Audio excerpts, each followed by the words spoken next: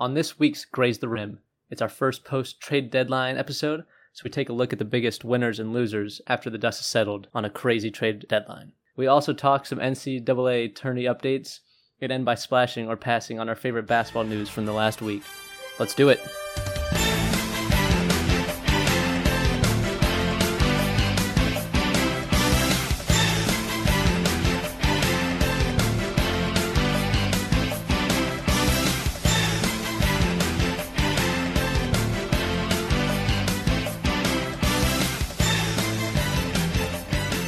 All right, we're back. We are live. Welcome to the Graze the Rim podcast. It is the week of March 31st. This, of course, is an NBA podcast hosted by two former teammates, myself, Robbie Thomas, and Seth Curran, my co-host. What's up, Rob?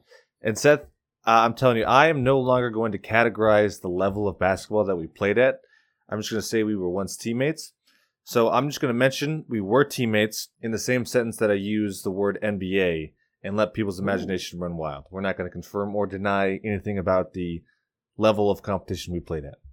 Basketball teammates. That's right. And in an NBA podcast. That's right. Good. So once again, we are going to start this NBA podcast by talking about college basketball. So give a little NCAA tournament update. So we're recording this on Tuesday, the 30th. And so we are before the second round of Elite Eight games that are happening later tonight. So we don't know the other half of the Final Four. We know who is it? Baylor and Houston we got are in. Yep, we're still waiting on the other side of the bracket. So where do you want to start with the update? Let's start with there is still a chance of one double-digit seed making to the Final Four. That's true. We lost Oregon State this past weekend, but number 11 UCLA still around, at least until tonight. We don't know. I'm going to give you a controversial take about this, actually, Seth. Oh boy. I don't know why I am this way. And I love a good upset. You know, that's what makes March Madness fun. Love a good Cinderella story. But at a certain point, I like the good teams to win. Like when I'm the team that I'm rooting for is no longer in, which happens a lot earlier than I'd like just about every year. I like it to be good games. And shout out to Oregon State, who gave us a great game. But it looked like they had to claw back into that game against Houston. Right. When it's just like the way my brain works, when I see a 12 seed in the Elite Eight getting blown out, which they were for a time, I roll my eyes thinking, oh, they don't deserve to be there. Even though that happened 3 rounds ago. Well, yeah, exactly. Like, oh, they were just lucky to be there. Even though, I'll look at like Creighton got blown out by Gonzaga, and they were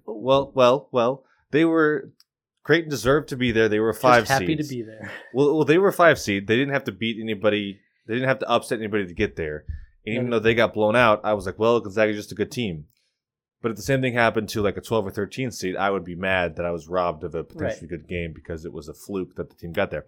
So I don't know. Like I'm kind of rooting not for UCLA because I like in my head better if it's like a lot of high seeds in the Final Four. I feel like that's a little more prestige, especially does the name do anything for you though? Like UCLA? No, it actually does less for me because they're like if it's like an 11th seed like Loyola Chicago, yeah, I'm in. It's a once in a lifetime thing for that school. Well, maybe I don't know. They're pretty good this year, but who cares if UCLA has an 11th seed? Like this is not one of UCLA's best 20 teams. Do you know what I mean? Right.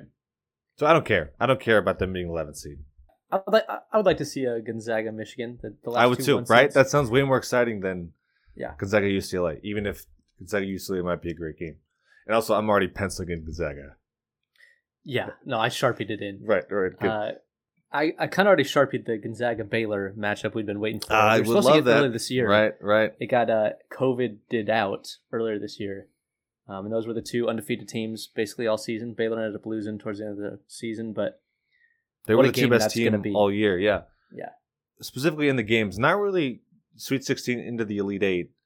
We're not done with the Elite Eight yet, like we said at this time, but not really any great game, or not many great games. Like a lot of games that were not really close. One of the games that was awesome was the overtime game between Alabama and UCLA. And we have to shout out a player that will not be named for Alabama because I'm sure he's heard it enough. But there was it's down. Alabama was down 1 with like 15 seconds left. I don't remember. Almost no time left. Down 1. The guy gets fouled shooting 2 free throws and misses both of them to put his team up. So Alabama ended up tying the game going to overtime. So it's not all on him. But Seth, I gotta say, you would be very hard pressed to find a more nightmare scenario for a basketball player than missing two free throws, costing your team the game. Yeah, and it took a logo 3 at the buzzer to push it to overtime. Yeah, which took the blame off of him. But I can't imagine there's a worse feeling. Yeah, he's never gonna forget it, which sucks for him. So now, had they come back in overtime, won the game, it would have all been forgotten. Yeah, no one would remember. Yeah, but you had a chance to kind of take the lead there and potentially put it away, but it wasn't meant to be. Yeah, it's tough. Feel for him. Glad I'm not him. Yeah, and because people are relentless on social media to college athletes. Yeah, I haven't checked. That's why I didn't want to getting torn apart. Don't look up his name. If you remember his name, forget it. Will not give you the information to look up his name. That's right. I'm excited to watch the Elite Eight tonight. We did last episode. We didn't bet anything, but we bet on the Creighton Gonzaga spread, which was 13.5. And boy, I never lacked any confidence that Gonzaga was going to cover. That was a comfortable win for Gonzaga. Yeah, happy to be there. Let me just say that. Yeah, no one expected anything of them too. So they just looked every position on the court overpowered. Really, what's the Sadaransky? That's the point guard's name. Creighton's point guard. No, Zagorowski. Not close enough. Something like that. He was the only guy that looked like he belonged for Creighton. Yeah, so they hit. There's like halfway through the second half, they had I think 5 threes, and he had 4 of them, or they had 4 threes and he had 3 of them. Right. Like, for Creighton being this offensive juggernaut that they're supposed to be, picked a really good game, a really bad game to not shoot well. Right. But Gonzaga's really good, and like we said, I already have him in the Final Four. Yeah, I can't wait to talk about the Baylor Gonzaga game with you next week. Right. Next time we're on. Exactly. Okay, so moving on to NBA. Yeah, let's talk about some games from this past week. Let's start with the Nets-Pistons game. Blake's return to Detroit. Nets win in a 113-111 game. I'm kind of sick of Blake on the Nets already. Yeah, he didn't do anything for me. The attitude he was showing his former teammates. I will say, Bill Simmons, who I don't know, have we mentioned Bill Simmons on the podcast? I don't think, somehow we haven't. Well, Bill Simmons, who I hate, that was my note on him. Part of the reason I hate him is because he's on the Ringer. He does the Bill Simmons podcast, which is really good NBA content. But Bill Simmons is so unabashedly a Celtics fan, and not even in a way where like he doesn't care about being unbiased. Like he's just very pro his team and doesn't care when it's not like he's coming across as a diehard, I hate you if you don't like my team kind of way. Like he operates with the understanding that the Boston Celtics are the best thing to happen to organized sports. And so he's professional and he's a good speaker, but he just assumes with every conversation, every topic, how can I tie this back to the Celtics? Because that's what everyone wants to hear, right? You could take everything that features Bill Simmons, his podcast, The Ringer, everything that he's in, and just change the name of it so it's a Boston Celtics podcast or a Boston Celtics show. And you wouldn't have to change any content and it would be good. It would make sense because he talks about the Celtics that much. And I am tired of it. But anyways, that's not why I'm talking about Bill Simmons right now.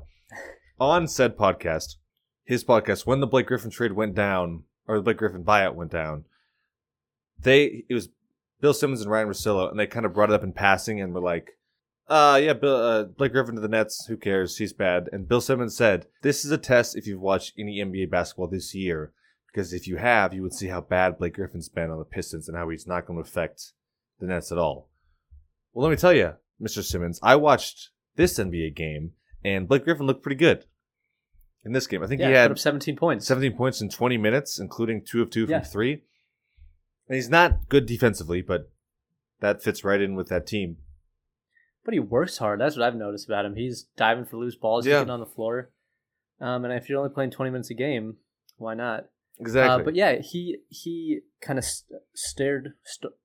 What's the past tense of stare? Stared? Stared, yeah. Store. Yeah, okay. He did that to the Pistons bench after catching a lob. Mm-hmm. And then he kind of got in an elbow to the jaw match with rookie Isaiah Stewart, his old teammate. Stewart ended up getting a flagrant 2 and kicked out. And Blake got a technical. But it was a chippy game, and I don't know. I don't like Blake acting like this tough guy now that he's on one of the best teams in the NBA.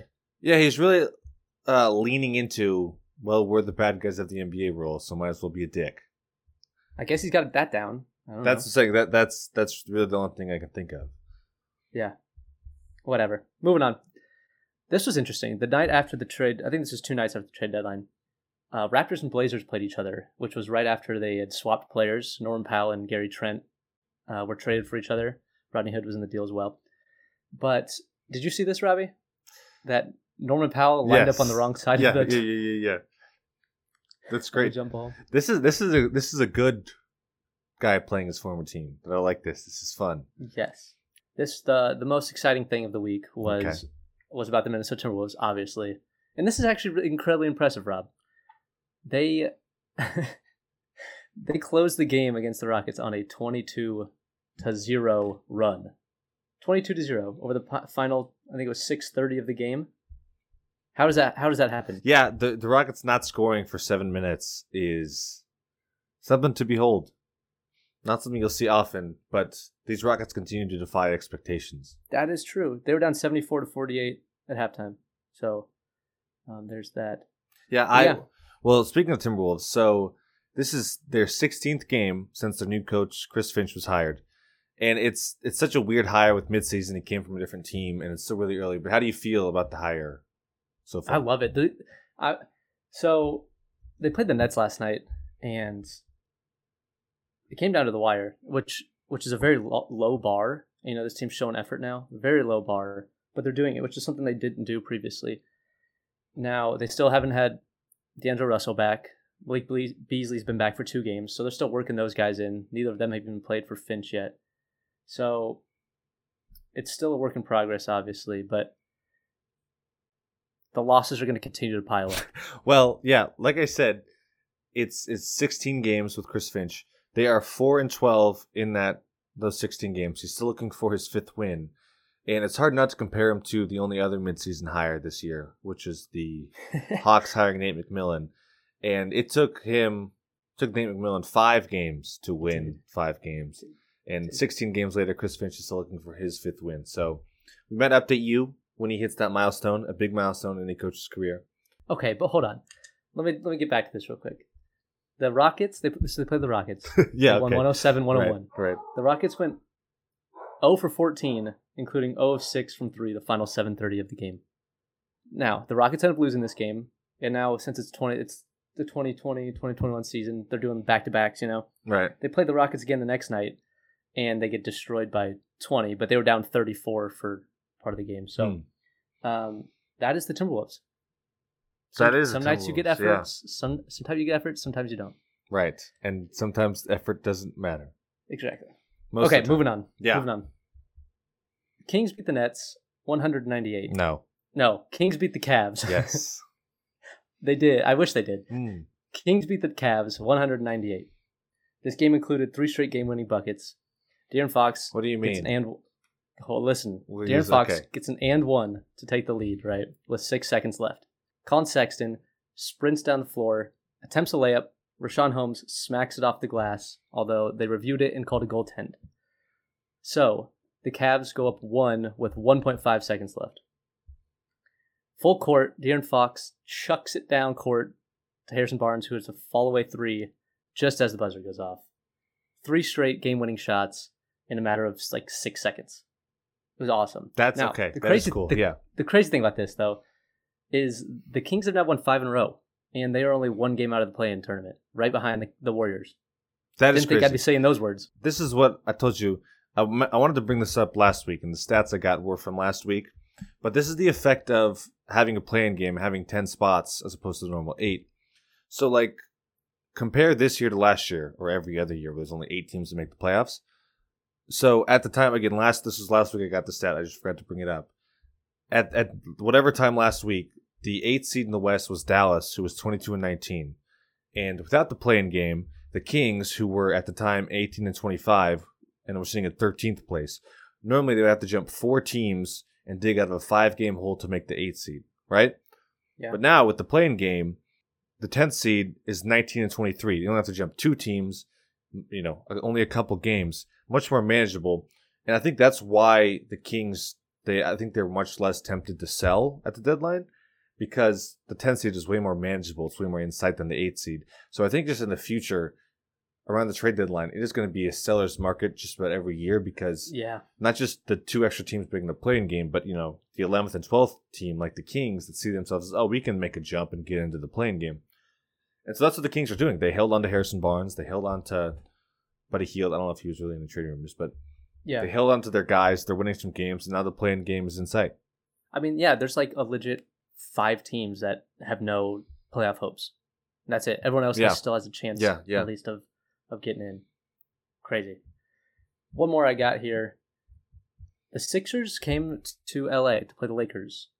Dwight and Danny Green finally get their championship rings. And then Dwight being Dwight gets ejected at the end of the first quarter. Mm-hmm.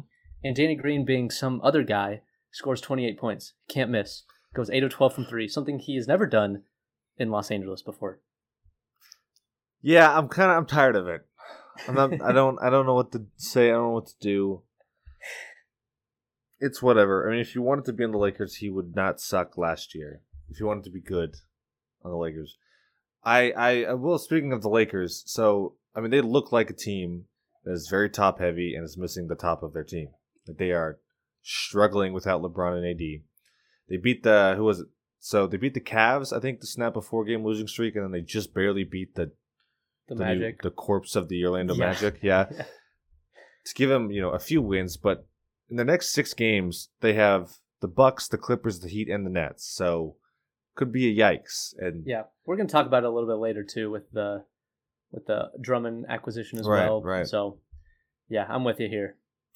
Yeah, and the only game that I wanted to talk about was the Hornets and the Heat from a few days ago. Hornets beat the Heat 110 to 105, but the game was not nearly as close as the score would indicate. I think midway through the third quarter, the Hornets were up 30. And the Heat just kind of chipped away. They went on a 12-0 run in like the last 5 minutes to get it close, but the Hornets were in control for just about the whole game. Malik Monk was kind of the story of that game. Yes. Coming off the bench, set the Hornets franchise record 4 points in the game off the bench with 32 points on 12 of 17 shooting. And his stats are kind of inflated from this one game, but in the 3 games since LaMelo has been out, he's averaging, in 25 minutes of play, 21 points on 42% from 3. He's not the only one doing well. The other 2 guards for the Hornets, he comes off the bench. The 2 starting guards, Terry Rozier and Devontae Graham, the 3 of them, Rozier, Monk, and Graham, in the 4 games without LaMelo, they're averaging a combined 83 points per game. All of them on 40% or better shooting from 3. So I thought the Hornets would kind of fall off without LaMelo, but no one told the Hornets that. Yeah. Apparently not. Yeah, and on the other end is the Heat, who are struggling. That was their 6th straight. They won Monday, which snapped a 6-game losing streak. This was a part of. They need Oladipo to start scoring because they're not scoring. I think they were, in the last 2 weeks, they're like the 2nd worst team or 3rd worst team in points per game over that stretch. So the scoring can't come soon enough for them. Speaking of the Oladipo trade, should we get into the trade deadline moves? Yes. So our main story is trade deadline happened. A lot of moves. A lot of things happened. Oh, actually, before we start, Seth, I have a quick question for you that I forgot to prep you on. I was going to give you. What are you more surprised about? With all the trades that happened, are you more surprised that Nikola Vucevic, who was not rumored to be traded, are you more surprised that he was traded or that Kyle Lowry wasn't traded? I think I was more surprised with the Vucevic trade. I didn't see that coming anywhere. Yeah. Not at all. And I can understand why Kyle Lowry didn't get moved, but wow, I did not see that coming. Yeah, I agree. That was the big surprise for me, and it was fun. And those are kind of things that make trade deadline awesome. So we're going to talk about that. We have a lot of things to talk about. We decided to break this down into who we thought were the winners and losers of. Whoa! We don't say losers here. Trade deadline. There are no losers. You're right. So our good friend Ty Lue, current coach of the Clippers, championship-winning coach of the Cavaliers, in 2019, the year after LeBron left Cleveland the second time, as teams are when LeBron leaves, they were going to be terrible. And in a press conference before the season started, Ty Lue said of his team that he still considers them a playoff team, but there's going to be learning curves as they adjust to life without LeBron. And he said he didn't believe in wins and losses. He said, we believe in wins and lessons. That's right. And the Cleveland team did a lot of learning that season. They finished 19-63. So a lot of lessons to be had. In that spirit, we are going to capture our biggest winners and biggest lesson learners of the trade deadline. We have 2 of each. Do you want to start? Do you want me to start with our winners? Just a quick thing. Doesn't the winners and wins and lessons, doesn't that remind you of something of like Coach Whitey from One Tree Hill? Something he would say in an important timeout late in the game. Oh God, dang it! I actually, this totally reminds me of something else I wanted to talk about that we're going to save for later. Okay, but we should bring away. that up. Yeah. Okay, let me start with my winner then. One of my first winners. I could be generic and say Danny Ainge for almost landing Vucevic, which he said, or Lou Will for being in Atlanta for all the Magic City Wings jokes, but those are hacky, and I'm not going to do that, right? Good. So my first winner is Norman Powell, getting traded from the Raptors to the Blazers. Now, it's a better situation for him, I think, but the most important thing is he finally gets to leave Tampa. He's got a place in Tampa where the Toronto Raptors are playing right now. He's got a home in Toronto. He can get rid of them both. Go buy one place in Portland now. It's going to save him some money, I think. That's why he's my first winner. Oh, that's why? Just because he moved geographically? Yes. Gets to leave Tampa. Okay, well, I like this move for basketball reasons. I think I'm a little higher on it than you are. There are basketball reasons? Well, I think both teams benefit from it. The Blazers, they didn't have the draft picks for a couple years because they traded them for what's his name? Rocco. Yes, Robert Covington. So it's hard to improve your team when you have no cap space and you have no picks to trade. But I think they did. This reminds me of is in NBA 2K, you're doing a franchise and you have 275 overall players and you trade them for 180 overall player. And that's a real way to improve your team. And so, they lost some depth. I think Carmelo Anthony, Derek Jones Jr., they're going to have to play actual roles coming off the bench on the wing. And maybe Zach Collins, when he comes back, he might actually be a real basketball player for once. But I think the Blazers improved, and I think the Raptors, got an expiring deal off and got some value for it. Yeah. So the deal was the Blazers sent Gary Trent Jr. and Rodney Hood to Toronto in exchange for Norman Powell. That was the deal that happened. Yes. Who's your first winner, Rob? My first winner is Michael Porter Jr.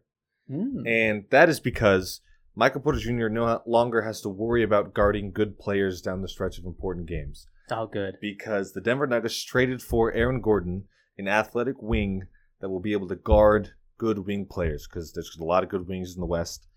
Michael Porter Jr. doesn't like playing defense, certainly doesn't like playing it well. But now that Aaron Gordon is there, so before Aaron Gordon, the lineups that you would play with alongside Michael Porter Jr. was either Paul Millsap, JaMychal Green, or they would go small with Michael Porter Jr. at the 4 and play 3 guards. And surprisingly, those lineups with him at the 4 have been really good offensively. Mm-hmm. But defensively, might not be that good in playoffs. Aaron Gordon brings in... So I think what's interesting about Aaron Gordon is I heard this comparison, Seth. Does this remind you of anything? An athletic wing that wasn't known as a great defender. He was a primary scorer for his team, but it gets traded to a team where he wasn't a primary offensive option and became a great defensive player because he could focus more on it. Can you think of another player like that? I can think of a player that people say that about. Okay, who's that? Is that Andrew Wiggins? No, God, no. That's what people say about him. I haven't heard it. I don't believe it. Our first ever episode was Steve Kerr saying Andrew Wiggins. Steve Kerr said it. I was going to say Andre Iguodala. So on the Sixers, he was an all-star, primary scorer, not known necessarily for defense. He was athletic. He could play defense. Goes to the Warriors, where he's no longer a scorer. All of a sudden, he becomes a great defensive wing because he just goes to play defense. And I don't know if Aaron Gordon will be as successful as Andre Iguodala was, but I think he can be in that mold where there's no more scoring load. You can just kind of be a creative, off-the-ball offensive player. You might run with the second unit sometimes and get some shots, but you can be the defensive wing. He's athletic. He's got good size. I think he can do it, and I think he really helps the Nuggets. And he really takes pressure off Michael Porter Jr. to actually play defense. Yeah. The deal here was the Nuggets get Aaron Gordon, Gary Clark from Orlando, and the Magic get Gary Harris Jr., RJ Hampton, and a 2025 first-round pick. I actually enjoyed this deal for both teams. I think they both improved here. My second winner here, there's so many, is the team I just mentioned, the Orlando Magic. Mm. And Rob, I think you know why. The team has committed to tanking. Assets, assets, assets. Yes. Mail it in, baby. Yes. I'm the biggest Magic fan now. So in this deal, so on deadline day, we just talked. Vucevic got traded, and Aaron Gordon got traded. We didn't mention, but Evan Fournier got traded as well. And so they unloaded those three guys, and in return, they got three young prospects here, and R.J. Hampton and Wendell Carter, and then Gary Harris is a little bit older, but still kind of a project for him. Okay. They get 3 first-round picks, 2021, 2023, and 2025, and 2 second-round picks as well. And then a couple throwaway players like Jeff Teague, who they already waived and has already signed with Milwaukee. And then Otto Porter. We don't really know what they're doing with him yet. He played against the Lakers the other night, and we'll see if they kind of keep him, or he's a free agent at the end of the year. So we'll see. But I love it. Commit to tanking. You're not going anywhere. You peaked, and you peaked at the 8th seed. Like that was as good as you were going to get in the East. Yeah, with the team that they had. Yeah, Good I job, think Magic. so. I, having done no research, I'm going to say with confidence that the Orlando Magic just had the single biggest day for a single team trading away points per game.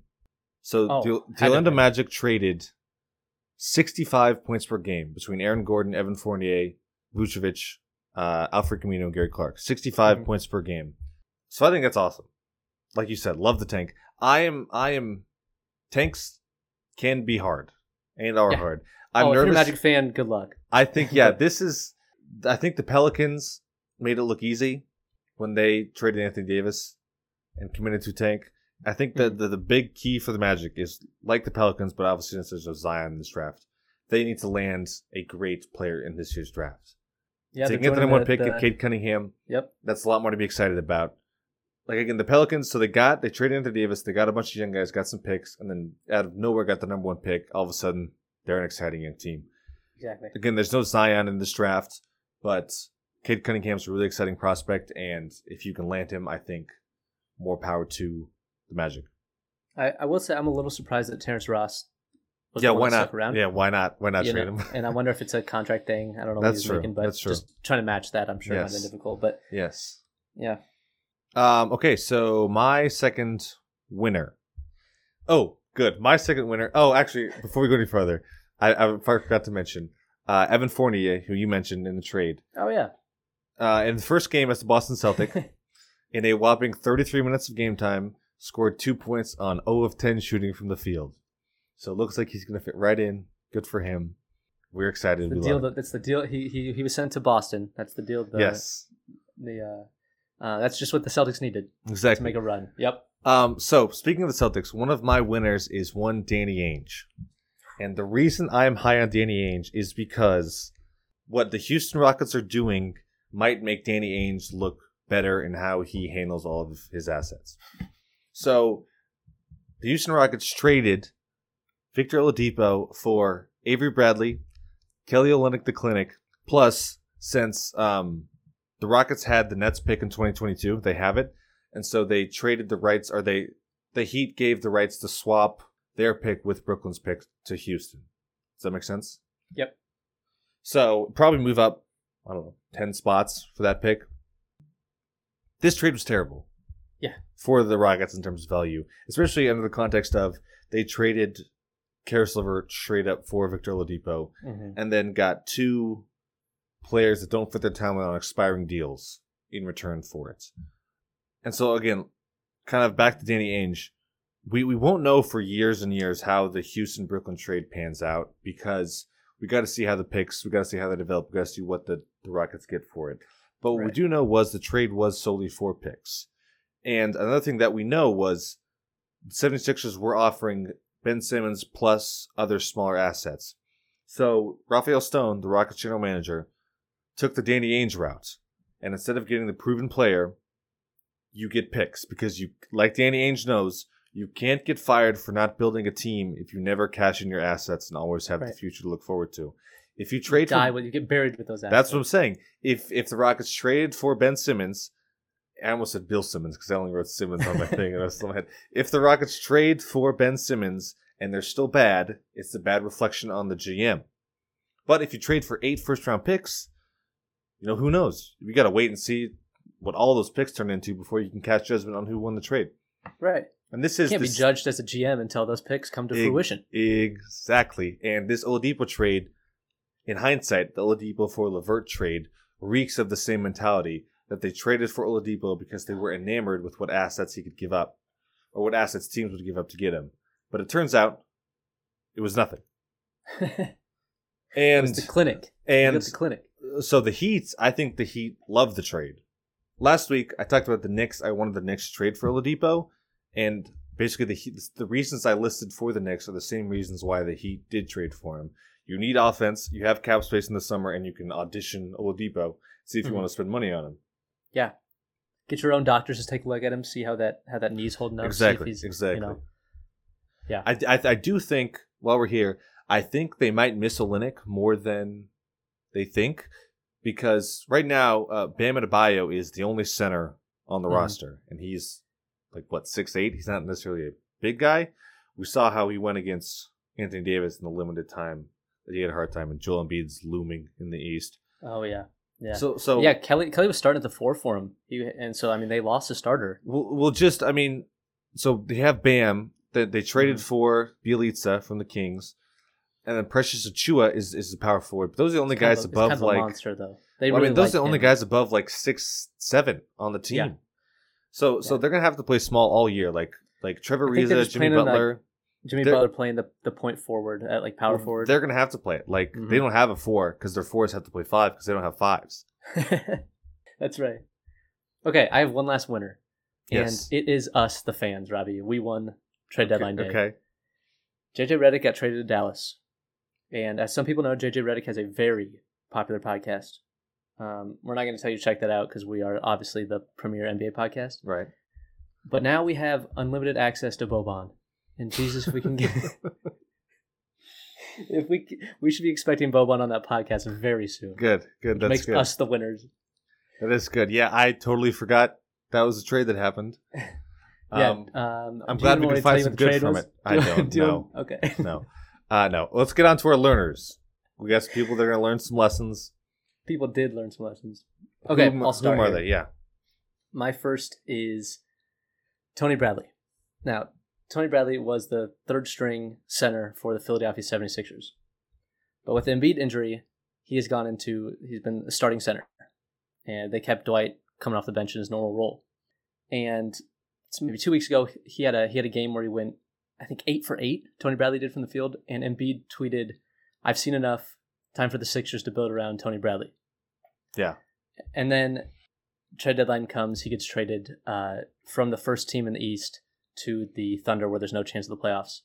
Which just goes to show you, it's dangerous to play well around deadline time. Teams start to get a little attracted to you. They start seeing you in some advanced minutes. It's dangerous because now your season's ending early, bud. So he is a learner, and he learned maybe not play so well. Well, he'll definitely have a lot of time to learn things in all these minutes he's going to play where the team has no expectations. Here's the problem. Here's the problem with where he ended up in Oklahoma City. They just signed Moses Brown, one of their project centers, to a multi-year deal. So now they are giving him the bulk of the minutes at center. So Tony Bradley played maybe 8 minutes in his first game, and that's about what he's going to get. So that sucks. That does really sucks. If you're gonna not play much, you might as well be on a contender. A chance for a ring, right? Yeah, exactly. That's a good one. One of my learners are the suitors for a potential Zach LaVine trade, because they're gonna have to learn to love somebody else to trade for. So going into this season, even kind of leading up to the deadline, it cooled off when he made the All-Star game, when LaVine did, but going into the season, a very popular name to keep an eye on as the next disgruntled star was Zach LaVine, who, was reportedly tired of being on a bad team. He was really upset last year he didn't make the All-Star game, and he felt that it was because the team wasn't good enough, that he didn't get credit for his numbers last year. And he only has 1 year left in his contract after this year, which means if he's unhappy, the Bulls might sense that and try to trade him before he walks in free agency. Which is actually interesting. Sidebar. There's going to be a really interesting contract situation with Zach LaVine coming up this offseason because he's extension eligible, but he's only making about $20 million this year. And the way extensions work in the NBA is you can't. There's a percentage increase that you can get for a mid-season or a mid-contract extension. So, based on what Zach LaVine is making right now, the maximum he could be offered was 4 years, $110 million, I think, which is way under his market value. So, supposedly, what the Bulls might have to do to avoid him hitting unrestricted free agency is this offseason they would renegotiate his current contract to give him more money so that they could offer a higher contract renewal mid-season. And it's something in like if they up his contract, they could offer him up to 4 years, $160 million, so $50 million difference if they up his contract. So just keep an eye on that. That's a fun little thing. Another thing to keep in context. This is kind of less likely, but if he ends up making a All NBA team, like a third team this year. Oh, Supermax, right? Supermax eligible, right? Yeah, and so then the Bulls really have to think about that. That's the 200 mil mark comes into play. Yeah. Yes. Good point. He won't make all not likely, but that's top Okay. 15 player, right? It's unlikely, but we'll see. Okay. See how the season finishes. I didn't want to try to count 15 better players. So. No. Okay. But anyways, back to this trade, which happened. The Bulls spent on winning now. They spent on building a team around Zach LaVine. And by a team, I mean they added a good player. They traded for... Do you want to give us... Traded for Nikola Vucevic. Do you want to give us the trade details? Yeah, so the Bulls get Nikola Vucevic and Al-Farouq Aminu from the Magic. And the Magic get Wendell Carter, Otto Porter, a 2021 first, which is 1 through 4 protected, and a 2023 first. So they get a young player, 2 first rounds, and a contract match. Yeah, I noticed. So both the players the Bulls sent out were juniors. And I noticed you didn't call them that. Was there a reason for that? Oh, like Wendell Carter Jr. and Otto Porter Jr. They're both juniors, and you didn't say extra. There was a Gary Harris Jr. in the other trade too. So the Magic are stacking up juniors. They're loading up juniors. That's true. They wanted the young team, and then they have the JRs, and then they also got RJ Hampton. So they love those letters. Yes, good. But anyways, this trade for the Bulls. This is a give up assets to win now move to keep your star happy. And I love this trade for the Bulls. The Bulls won't sniff the finals with this team. I don't think they ever will, but they're a team that has not made the playoffs recently. They haven't been relevant for a few years. And I know those Chicago wins, they like being competitive. And so this is a move that makes them competitive. I don't think their ceiling with LaVine, whatever his name is, Vucevic, is very high. I think they'll be a perennial playoff team, but I think the ceiling for this team is winning a playoff series. But I think it's a great move because you keep your guy happy. That's the bottom line. You have to keep him happy. Your only other option was you do what you did with Jimmy Butler, say, screw it, we'll trade him, try to rebuild again. And I don't think they shouldn't do that. I don't think they wanted to do that. I'm excited. The Bulls are on a 4-game losing streak right now, but they're still, I think they're in 10th in the East, and it's still so tight that, a run will get them back in it. Yeah, they're 10th, and they're 2 games up on the Raptors at 11, so they have a little space there. But yeah, I think they'll move up slowly. Yeah, I do too.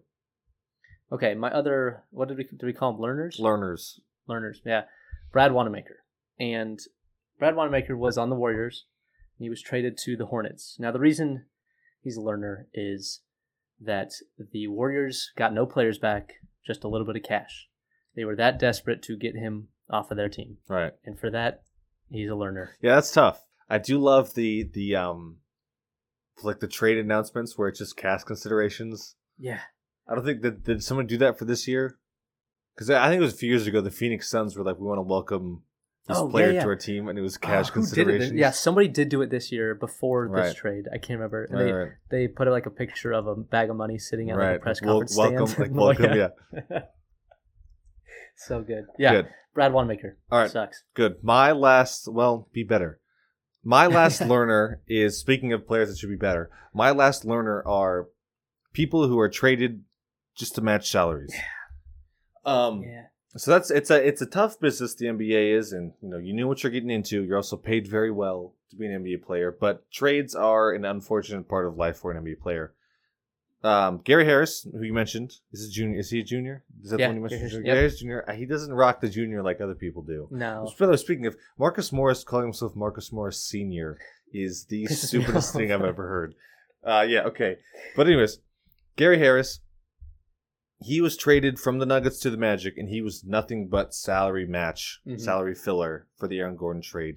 He didn't move the needle for the Magic at all. He was not a player they wanted. But he had to go, and he goes from a contender to maybe the worst team in the league. And I think it's different for him versus a guy like R.J. Hampton, who he's a project, he's a prospect. He's a guy that the Magic were interested in as somebody they could build their team around. He's a guy that, if you're a young player, you might suck your first few years. Your team might suck. Like, that's just kind of part of life in professional sports. So he gets to grow and develop in an environment where there's no pressure to win. That's that's not necessarily a bad thing. They can give him all the minutes. Exactly. But that's not Gary Harris's career timeline. Like, I think he's 26, maybe about to turn 27. Yep. He's got 2 years left on his deal. And it's like, what do you do? I feel bad for him, especially because he's a guy that can't stay healthy, which sucks, but Well, it's part of the game. last year in the bubble, the first round, when he was injured the first 4 games, and when he came back against the Jazz, that really changed the whole series because he's such a good defender. But he's just, his inability to stay on the court has really been his downfall in terms of his role on the Nuggets. Actually, I know, so he's out right now with a thigh strain, and it's been 6 weeks, and it's kind of indefinite. Like, I haven't heard a timetable. I googled just Gary Harris injury history just to kind of get a better idea, and I found 3 articles written in 3 different years from 3 different places, basically written about Gary Harris being ready to put his injury-plagued years behind him, after 3 separate injuries. So that's a tough look for him, and now he has to rehab on a team that doesn't necessarily even want him around, which is a bummer. Otto Porter Jr. was kind of in the same boat, except he only has 1 year left in his deal, so it's not necessarily he's a buyout candidate as well. Yeah, I honestly could see them not buying him out because it would be expensive, I think. Very. So I don't know. We'll see with him. The other guy who it sucks for is Daniel Tice, and he was not a salary match, but he was a salary dump. When the Celtics traded for Evan Fournier, it bumped them into the luxury tax, and in order to get under that mark, they traded out Daniel Tice. So it was Daniel Tice and a second, or was it they got a second back? It was Daniel Tice to the Bulls for Mo Wagner and a second. Yeah, and then they flipped that one also. They flipped Mo Wagner after that. Right. But Daniel Tice, the starting center, the best 5 on the Celtics this year, the best player that played center, probably because Tristan Thompson's terrible. I mean, he played a lot of minutes. He was a valuable part of the rotation, and he literally just got dumped because he cost too much. Now, I will say, Are you going on? Are you still going on? That's basically it. I was just going to say something about Daniel Tice, how he actually really helps the Bulls. Oh, okay. That is a really good backup center to have. He's starting for the Celtics, and I think that's an underrated part of what the Bulls did on deadline day. That kind of went under the radar. Anyway, go on. That's fair. No, that's it. Good ending. So, do we want to? What are the trades that we missed? Do you want to rattle off some of the ones we didn't talk about? Yeah, let me think about what we didn't go over here. Let's see. Oh, the Nuggets got JaVale McGee as well. Oh, right, as a backup center, which does help a little bit. Yeah. And good on the Cavs, man. They couldn't get rid of Andre Drummond for anything, but they did get 2 seconds back for JaVale. Wow. And Isaiah Hartenstein, who he started last night for him. That's what kind of situation the Cavs are in right now. The other thing, the Sixers got George Hill for backup point guard role. It's a veteran that should help them. And then we talked about the Heat getting Nemanja Bjelica. And then the other thing we didn't touch on was the Clippers getting Rondo. Right. Hawks get Lou Will in 2 seconds. Do you want to talk about that? I don't know. I'm not sure how much he helps the Clippers on the court. This is I think this is purely a role of gambling, rolling the dice, the Clippers rolling the dice that playoff Rondo will make a return. Because Lou Will provides so much off the bench too. But them. Lou Will they're kind of opposites. And then Right. Lou Williams is really good in the regular season, but is basically unplayable in the playoffs because he's so bad defensively. And Rondo is terrible in the regular season, but comes alive in the playoffs. At least he did last year. And so the Clippers need a point guard to run an offense. Lou Williams is not that guy. Rondo. Pat Bev is not that guy. Oh God, no. Rondo has flashes of that guy, especially last playoff run with the Lakers. And so maybe, like I said, the the Clippers found a way to trade away more picks. Yeah, and I don't. They're hoping that Rondo. I mean, that's the thing. If it works and they win a championship, who cares? Right. You know, it's all worth it. But I guess that's the same as the 6 picks for Paul George as well. Yep. You know. So we'll see. Yeah. Who got better, Rob? Who got better on deadline day? Well, I'm big on the Nuggets. The Nuggets were a team that we said last week they should be buyers, and they were aggressive buyers. You don't waste. We've talked about this. You don't waste MVP caliber seasons from your stars, Right? And that's what they're living through right now with Jokic. So they traded some picks. They traded a pick and a prospect, and went and got a guy that makes them better. Yeah, I'm really high on this Nuggets move. I think we saw that Jeremy Grant was a little more valuable to that team last year than I think we originally thought, and they upgraded that with Aaron Gordon, I believe. And on top of that, he fits right into the Nuggets timeline. He's 25, Jokic is 26, Jamal Murray is 24, and Michael Porter Jr. is 22. That's a great core to have. Yeah. And then he's an underrated playmaker as well. So your center and your power forward are averaging like 13 assists a game combined. I think it's a great move for the Nuggets. I think they got much better. Yeah, I agree. And then I think the Bulls got better. I think we know that. Yeah, for sure. If nothing else, other than just making Zach LaVine and happy. they will be a very fun team to watch because they're yeah. very dynamic offensively, and not a lot's going to get done defensively. They played the Warriors last night, and then I watched a little bit, and it's going to take a little bit of time for those two guys to click. It's just not there yet. It's easy to tell. But then Vooch does such a good job on the dribble handoffs. Well, he did a lot with Terrence Ross in Orlando, and Terrence Ross is nowhere near the player. Yeah, that's what I'm excited for. Is I think he's going to make it a lot easier for LaVine. Yes, like he's going to simplify a lot of things in pick and rolls and decision making. So I'm excited for that. Yeah, the only other team I had for who improved was the Miami Heat, and this isn't because I think that Victor Oladipo greatly changes their postseason outlook. It doesn't really have anything to do with that. It's what they gave up to get him was kind of replaced. Like I think Nemanja Bjelica is going to do what Kelly Olynyk was really good at, and that's spacing the floor when he's on the floor. And he might not be a total upgrade over Kelly Olynyk, but he definitely is a viable replacement. But the love, so I do think they got better. But the love that Pat Riley got is so overstated to me that he wasn't willing to budge on his offer. He didn't let the Raptors take advantage of him to get Kyle Lowry. He won't budge on Tyler Hero. We've gone on and on about this, right? We know that. Yeah. But at what point do you look at your title window and say, this isn't as wide open as we thought it was? I'm not thrilled that they didn't pull the trigger for Kyle Lowry. Well, it might be. Yeah. Go ahead. You talk. No, you talk. I think you have to go all in. Like you got to the finals last year. This is your opportunity. Jimmy Butler's only getting older, and Tyler Hero can be great. That's fine, but Kyle Lowry significantly increases your chances of taking down someone like Brooklyn or Philly this year than Tyler Hero does. Yeah, I think I've heard, who was it? I think Daryl Morey said, because the Sixers were hotly in the Kyle Lowry sweepstakes, and I think they said like the Raptors were asking, it was like laughable what the Raptors were asking for in return.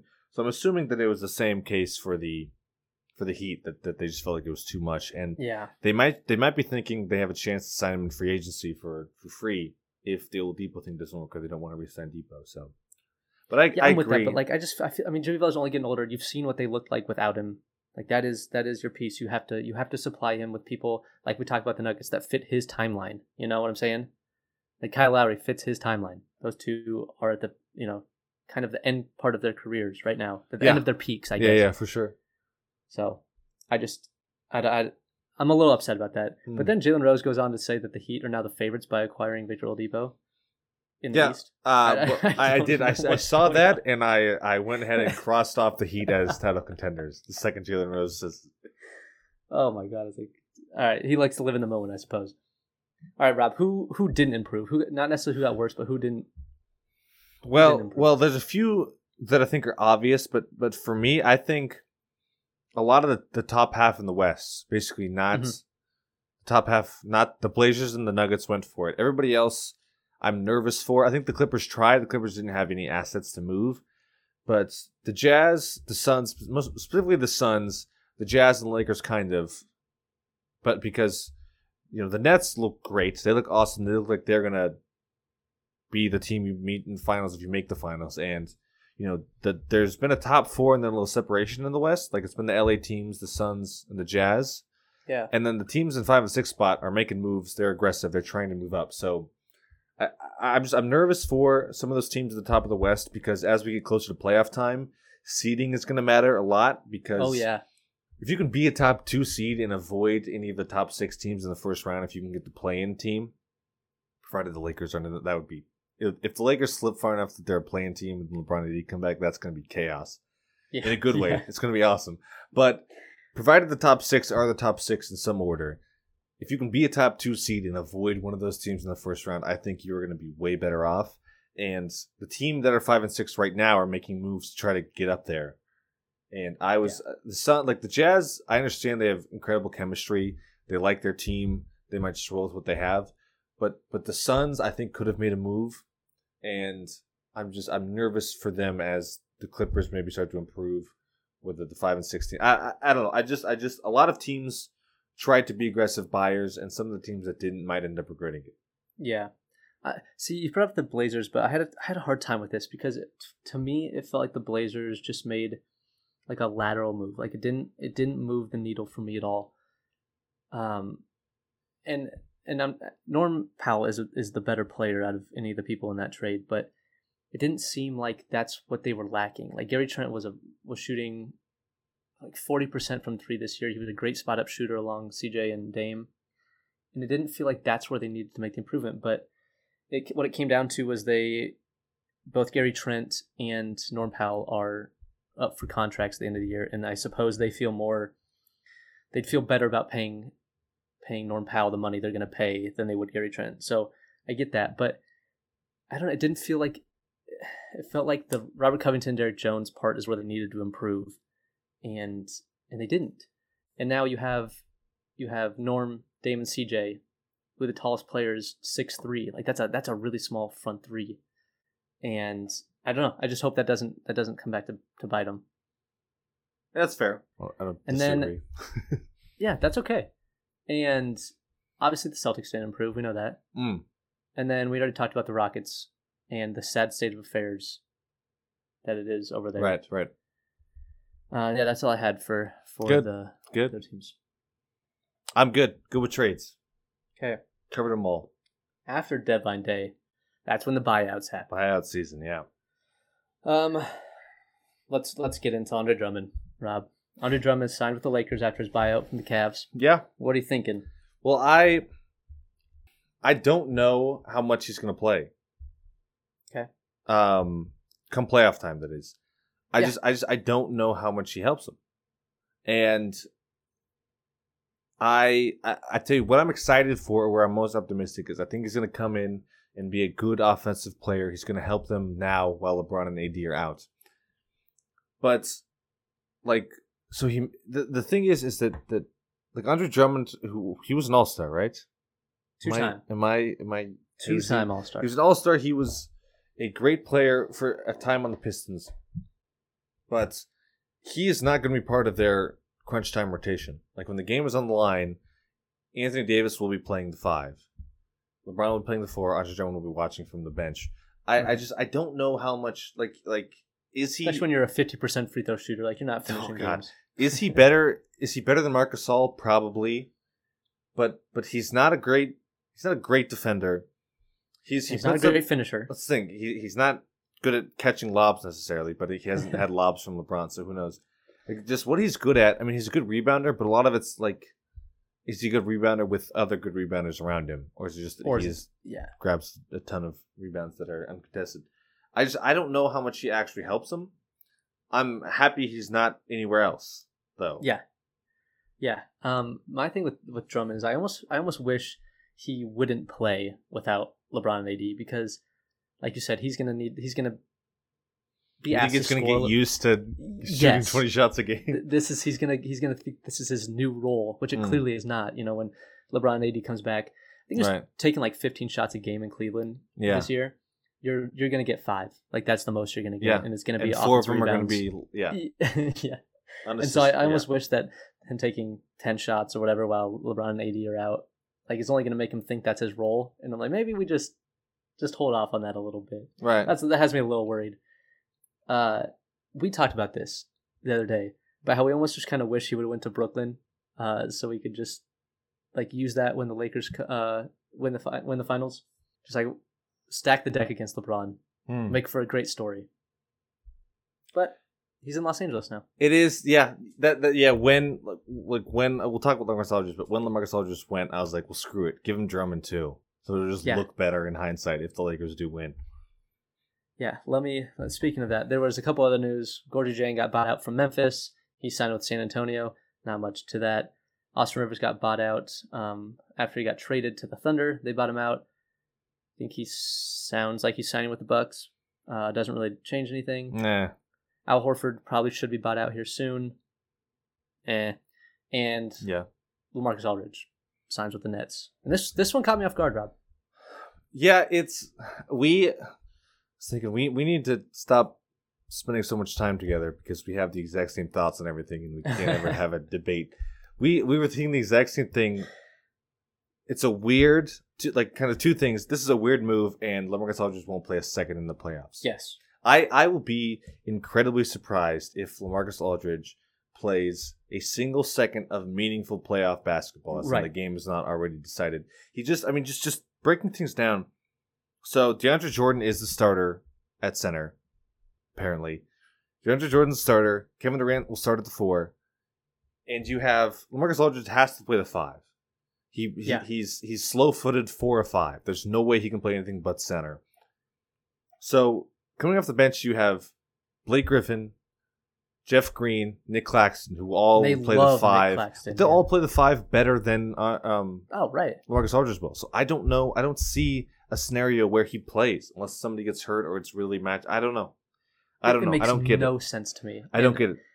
And like this is just in the easiest sense is ring chasing. Like for sure. Let me see if I can snag one. That's the only thing that makes sense. Right? That's the only thing that makes sense because about this. I don't know how true this report was. I don't even remember where it came from, but there was a report that he was originally planning on going to Miami. Everyone already wrote him in as a Heat player. And then the report came out that the recent losing streak for the Heat that we were talking about earlier was what made him change his mind about going there. I hope that's not true. That is the softest thing I've ever heard. Exactly. And wow, I really hope that's not true. He would play. I don't think he's that good anymore. Like, I don't even know if I like. But guess who needs size? The Heat. That's what I'm saying. Exactly. He has a role on the Heat, even though I don't think he's that good of a player. Exactly. He has a role on the Heat. He doesn't have a role on the Nets. That being said, I'm happy that he went there because it just looks worse on paper for the Nets being a team that stacks the deck. And if the Lakers win the championship, it will look even better for LeBron. I'm at the point where, and I think a lot of people are too, that if the Lakers win this year, that there's not even a GOAT debate anymore. I'm kind of with you there. That as good as the Nets are, yeah. And then the whole adding up the All-Star appearances for the Nets, we got to stop doing that. These people are not all-stars anymore. Yeah, that's true. It's going to look really good 20 years from now when we're telling our kids about how great LeBron James was. Yes. But let's not do that right now, please. Yeah, all of the LaMarcus Blake All-Stars, I don't think they even count for one anymore in terms of the type of player that they are. Or that one DeAndre Jordan All-Star. Oh gosh, yeah. Yeah, that's a good one. Yes, this is it's weird, and I don't, on the basketball standpoint, I don't see it. But I like it because the debates are full force about how stacked the Nets are. That's right. Okay. Should we splash past? We should. Oh, actually, we can do this now. So your One Tree Hill comments. Oh, I forgot. This reminded me of the news I forgot to talk about. Did you see this? That HBO is doing a drama produced by Adam McKay, who is the Anchorman Step Brothers writer director, right? And it is a drama about the Showtime Lakers.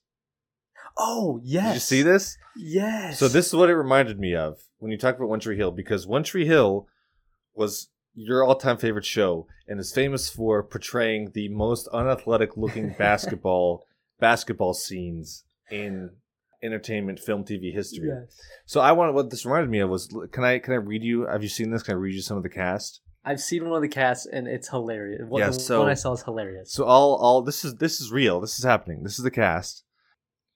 There are some fun facts. There are some former like big basketball players. So a guy that played for the Harlem Globetrotters is playing Kareem Abdul-Jabbar. Oh, cool. And there are some other guys playing like Magic Johnson, Michael Cooper. They're actual basketball players. There are some big names like John C. Reilly. Speaking of Step Brothers, he's playing Jerry Buss, the Lakers owner. Mm-hmm. Jason Segel from How I Met Your Mother, Forgetting Sarah Marshall fame is playing Paul Westhead, who's a backup center for the Lakers. I just think that's fun. Jason Segel's in it. Adrian Brody, who's an actor. Mm-hmm. What was he in? He won an Oscar. He was in King Kong. I know that. Yes, King Kong. Good. He's playing Pat Riley, so that's fun. Oh. Who else is in? I thought there was somebody else, some other big name. But the big thing for me is Bo Burnham. Are you familiar with him?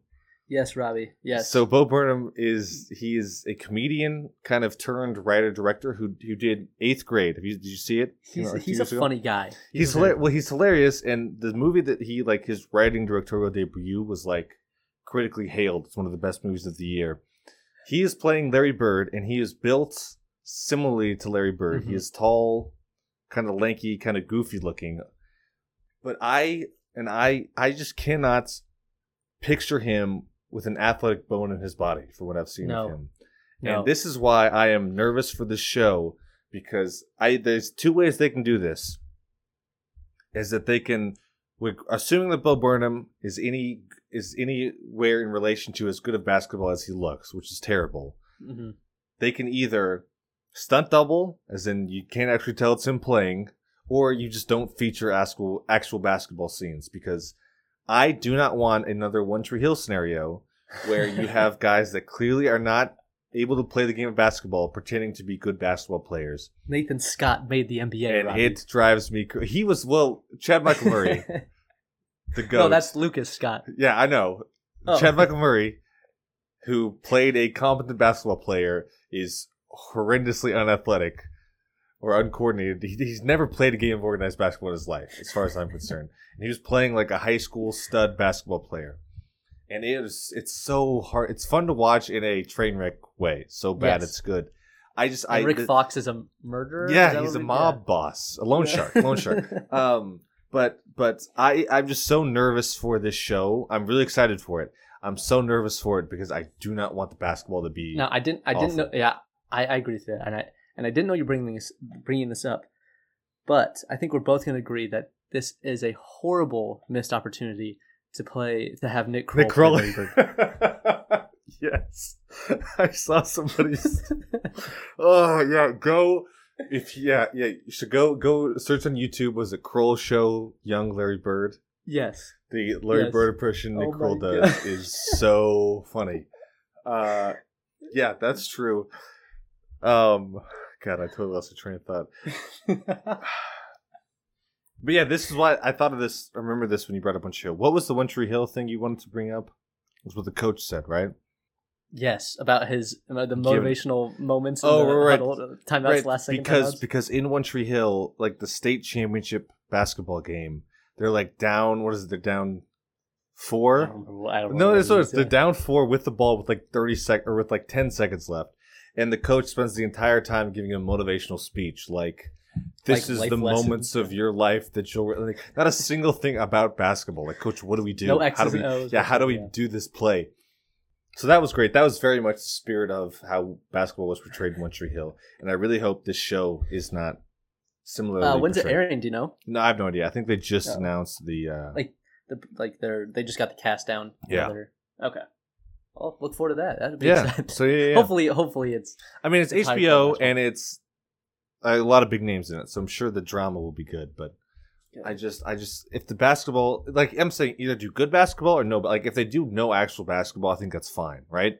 Right. Like if they don't show necessarily scenes of basketball so much as like you just get the idea of what's happening, story behind, exactly, what's going behind it, yeah, exactly. So, yeah, but I'm excited for that. But anyways, Splash or Pass.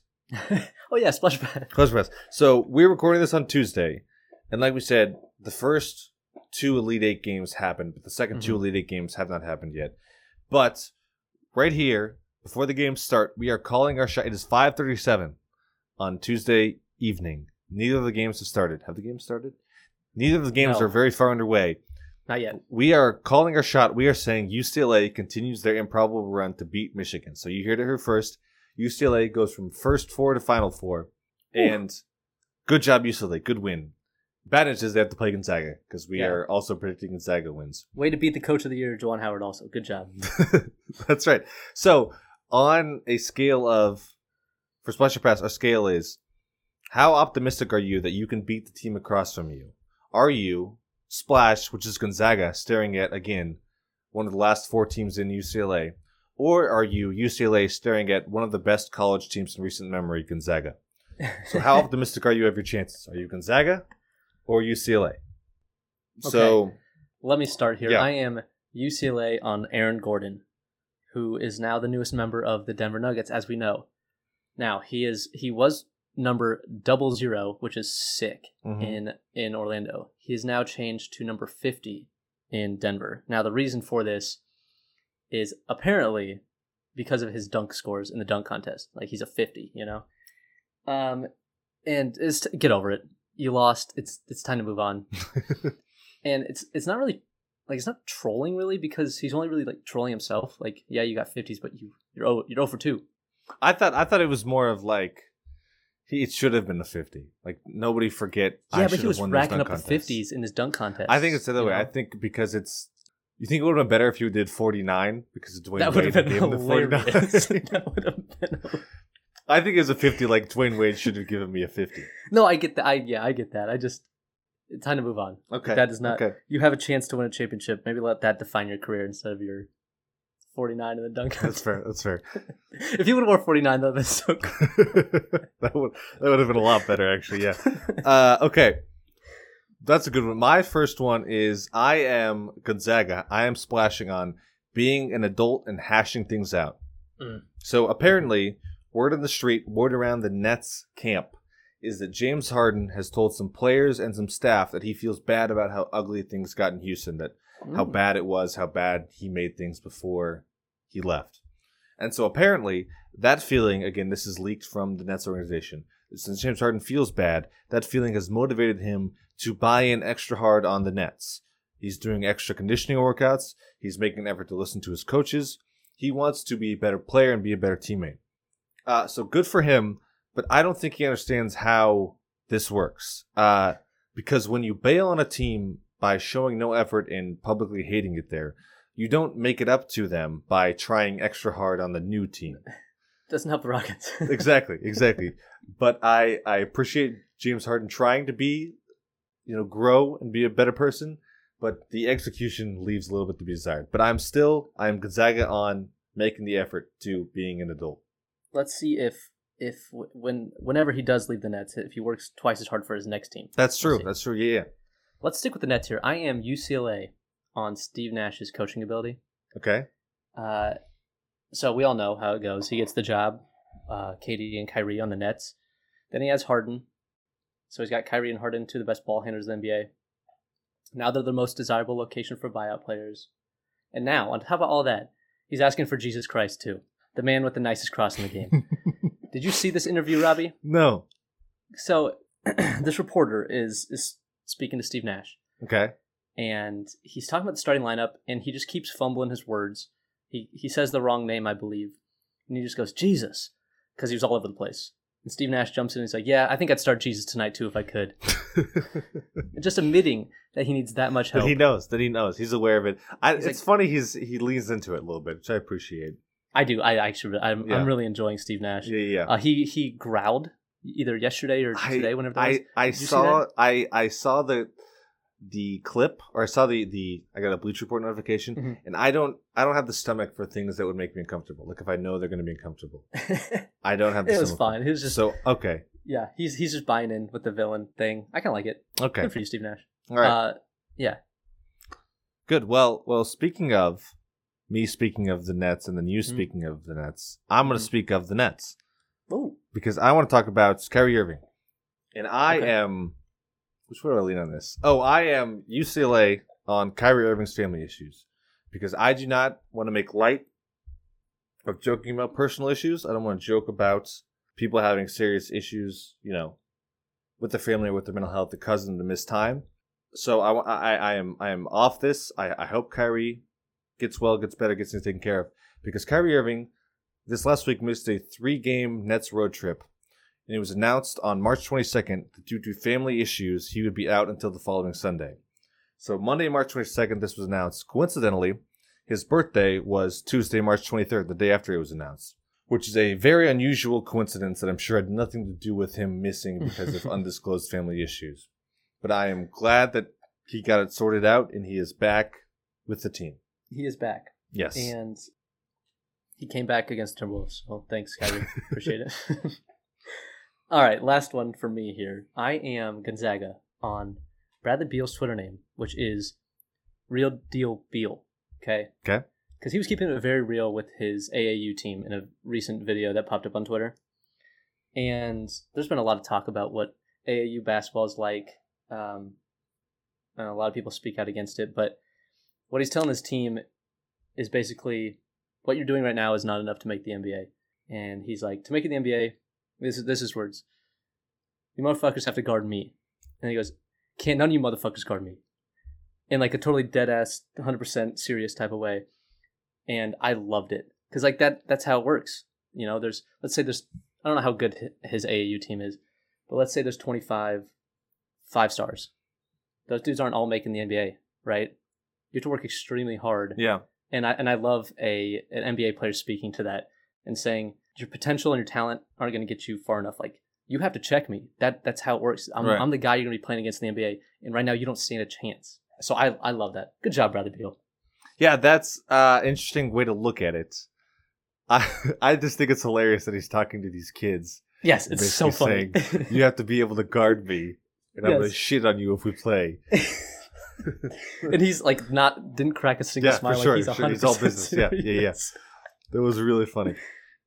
All right, so check that video out if you haven't seen it. Check it out. It's actually a really good video. Yeah, it is. So my last one, I am huge Gonzaga. We've talked about this before. I am Gonzaga on the Twitter sleuths, and I'm going to extend that to the people on the internet that do deep dives. They go into the rabbit holes. They find the things we want to know, and they give us the information. Okay, so a guy posted on Reddit. He said, "I found the guy who sniped Myers Leonard, and there's a video." So we've talked about this a bunch.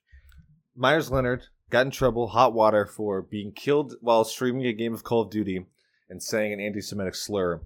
And this guy, Seth, I'm going to explain to you how, because he explains to us, I'm going to explain to you how he found the guy that killed Myers Leonard. And it was not because this guy came out and said, hey, I'm this guy. He went into the annals and dug up, blew the dust off the record books and found what he needed to find, okay? So he starts by looking at the screenshot right before Myers Leonard got killed. And he's playing a game of Call of Duty Warzone, which is Battle Royale. So there's indicator on the screen how many people are alive. And so he took notes that Myers Leonard, at the point where he died, he had 7 kills. There were 23 teams and 64 players left alive. So because of this guy deduced that it was in a game of quads, so 4-player teams. The video circulated, he said the video circulated on March 9th. So what you can do is when you play Call of Duty online, you have what's called an Activision account. Activision's a company that makes Call of Duty. And this is separate from like an Xbox or PlayStation account. This is like, it tracks your Call of Duty progress, and it is public. So you can go look up like, Ninja, whatever he's up to these days, if he's playing Call of Duty. You can go look at how every single one of his games, how it goes. You can get the stats from it, right? So this guy, based on the time that the video was posted, how many kills, how many people were left, he went in, looked through all of the records of Myers Leonard playing Call of Duty, found all the 4-player games, found a game where he had at least 7 kills, and then went back and compared that to the VODs, the video recordings of other streamers that Myers Leonard was playing with. And he found the most recent game that he could find of Myers Leonard where he had 7 kills, found the name of the guy online that had killed him, because it shows who killed him. And it turns out he's a small Twitch streamer, so he found, not only did he find the person of the name, but he found the video of the guy killing Myers Leonard, which caused him to utter a slur. So we posted the link. So you can go watch the link of the guy ending Myers Leonard's career by killing him in Call of Duty. So that's so incredible. Good job, that guy. Yeah. That the fact that these guys on the internet just figured that out. Dug so deep. Yeah, it's a lot of time just scrolling through things, yeah. Yes. Oh, if you do like a side-by-side video of his stream and then Myers Leonard's stream. That's true. Yeah, you that'd could. Be great. You could. That would see it happen like in real time. Yeah. Yeah. Oh, that'd be good. All right, but good. That's our. I think that's our show, right? Yeah, that's all I got. Congratulations again to Gonzaga and UCLA for making the Final Four. And Baylor and Gonzaga for playing in the championship. That's true. Oh yeah, because the next time we record, it'll already have happened. It'll already be over. So yeah, congratulations to the champion. We gotta say Gonzaga, right? Do we have to say anyone? Yeah, congratulations to Gonzaga. To Baylor. Yeah, congratulations to Gonzaga, winning by a score of 81-73. This could age really well. That's a high scoring game. Gonzaga was just on fire. Exactly. But yeah, we'll be back next week. Cool. Thanks, guys. What do the YouTube kids say? Like and subscribe. Yeah. We're on Twitter at Graze the Rim. Yes. Has anybody interacted with us yet? No, I need some interaction, guys. We're looking for a first. It'll get you on the show. We'll shut your comment or question on the show. You can tell your friends you were featured on the show. But seriously, if you can, we like reviews. We like. Don't say if you can. Don't be desperate. We don't need it. We don't need it. We have plenty. Exactly. But if it happens, if you happen to click on it, it's fine. It's whatever. Yeah. Good. Okay. All right, Logan Martin.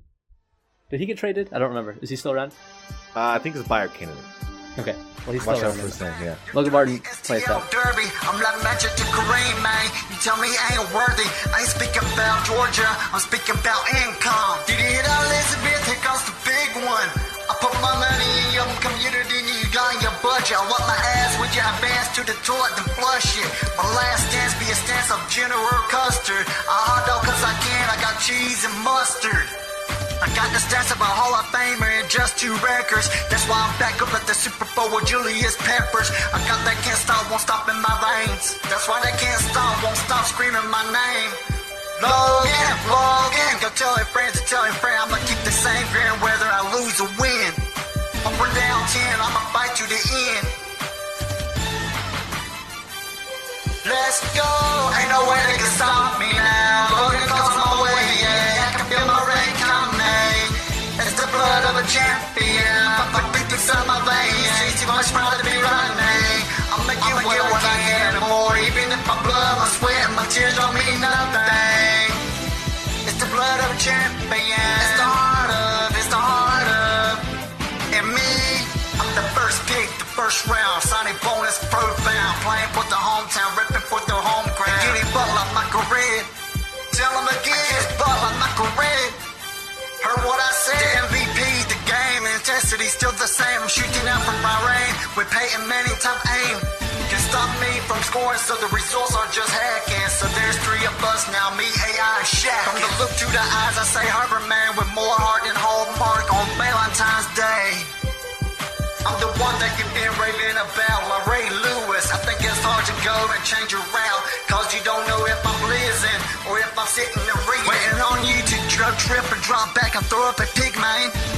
Ain't no way they can know. Ain't no way they can know. Ain't no way they can know. Ain't no way they can know. Ain't no way they can stop me now. Broken calls on my way, yeah. I can feel my rain coming. It's the blood of the champion.